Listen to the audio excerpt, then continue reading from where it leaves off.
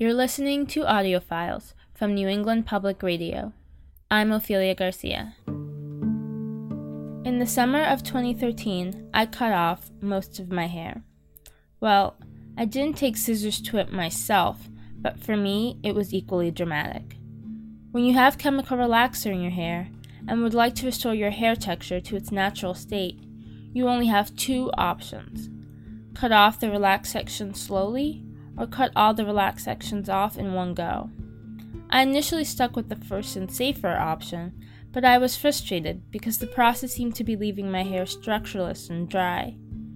So I consulted with a stylist that worked with my hair texture to figure out how to fix the issue. Instead, she encouraged me to go for option 2, cut all the relaxed sections off. And that is how I ended up with the shortest haircut I've ever had in my life. But the challenge wasn't really the cutting part. It was knowing that my decision that day would put me in the category of people with unconventional hairstyles, even though it was the most natural style I could have chosen.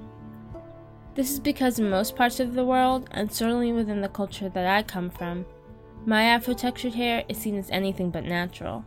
Both of my parents are from the Dominican Republic, a country where good hair basically equals straight hair. It's not only Dominicans who believe this. Many Afro-descendant cultures do, since it is a perspective most likely produced by slavery and sustained by any systemic racism that has followed. But it's such a pervasive beauty standard at this point that I don't know how much dwelling on its roots helps. Even my dad, who speaks against the injustices in the world all of the time, seems to see my hair as the adventurous decision of someone who is young and free of responsibilities. Once you get a real job, he says, the time for wild hair ends. My mother has never shown any signs of agreeing with him, even though she has always preferred to wear her own hair straight.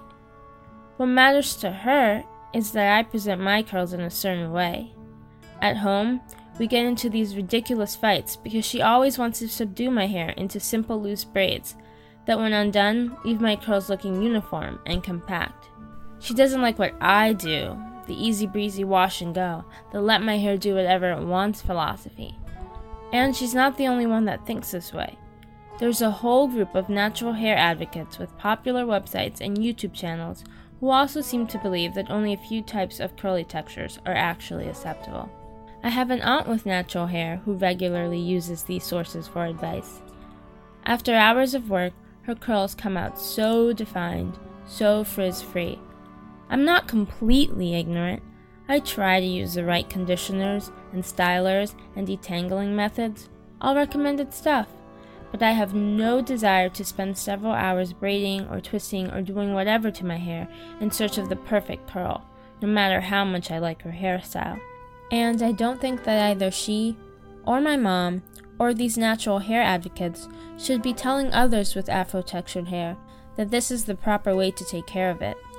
That if you're going to wear your hair naturally, you need to create a certain kind of curl. A charming, bouncy curl. The kind of curl that you're most likely to find on someone of a lighter complexion. For New England Public Radio's audio files, I'm Ophelia Garcia. Audio Files is a production of New England Public Radio, a public audio library of the Western New England experience.